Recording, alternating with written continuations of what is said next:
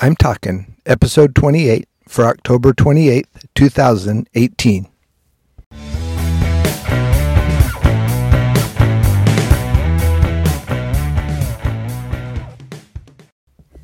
This is Joel from the I'm Talking Microcast, where I share my thoughts on a topic that has piqued my interest this past week. This week, I'm talking about learning. After spending some time with my 2-year-old granddaughter, who I think you've heard about before, and then having her spend the weekend, it got me thinking about how quickly little ones learn. The words that she learns, that she repeats immediately after you say them, the songs that she sings, the actions that she does, all these things that just come to her day after day and are just amazing to those who watch, the amount that she learns in such a short period of time. That is really what got me thinking about learning and how quickly the young learn, and that just carries on through so much of their early life into their early adult life. People in that age group just learn so quickly and they retain. We often talk about them being like a sponge.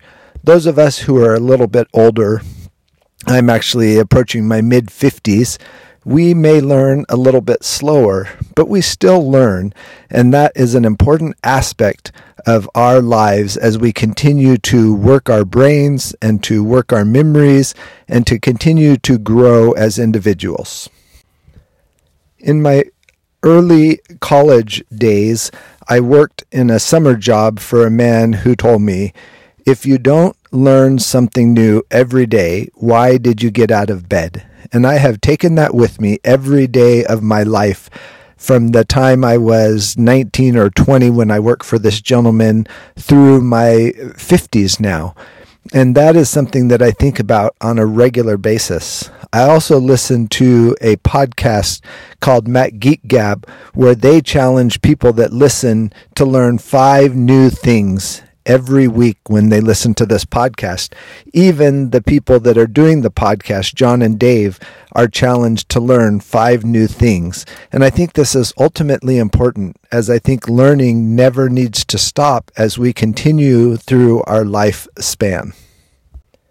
In conclusion, on this shorter than normal microcast from I'm Talking, I think that learning needs to be a continued practice. One needs to find an interest, something that they enjoy to do, maybe a new hobby, maybe some information that they would like to know more about, a history of some kind, and to continue that process as well to learn more. I think reading and listening are also very important, whether you may listen to podcasts of people that speak on topics that you're interested in, but also reading, finding articles, finding news from trusted sources that you can read and from a varied points of view so that you can learn.